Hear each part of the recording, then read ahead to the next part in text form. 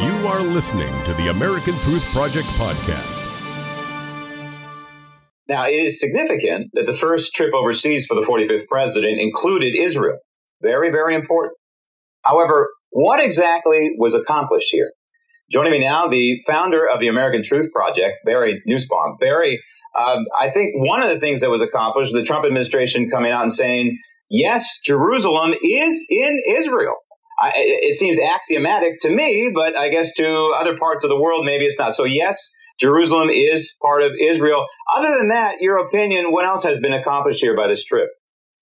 Well, Graham, first comment, yes, of course, Jerusalem's in Israel. And for anyone that's ever been there, it's as obvious as New York is in the United States. However, Jerusalem, Israel, and just Jerusalem has changed 3 times on the State Department's itinerary since Trump has been traveling. So while President Trump knows where it is, the State Department isn't as clear, and that's rather sad.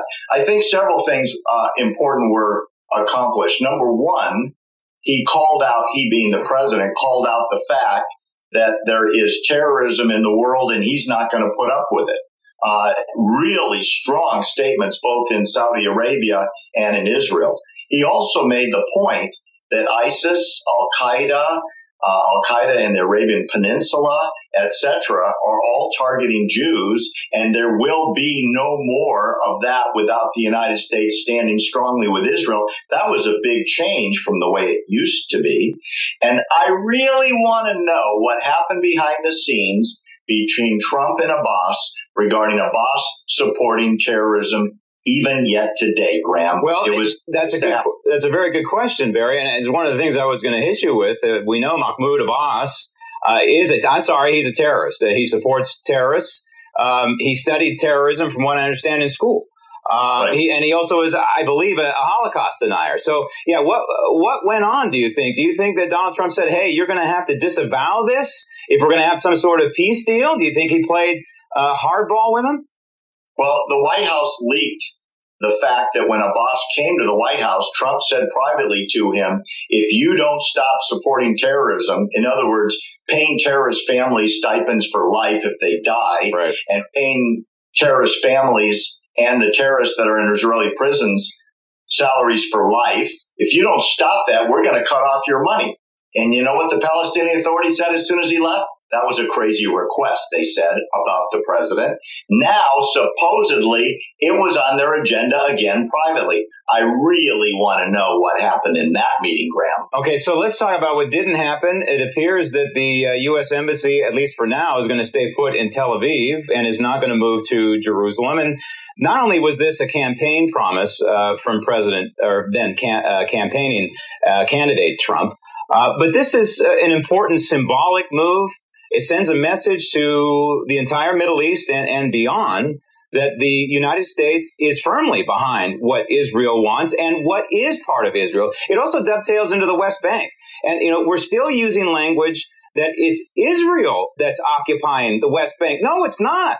This is Israel's territory. It is the Palestinians who are occupying the West Bank. Yeah, you make an excellent point, Graham.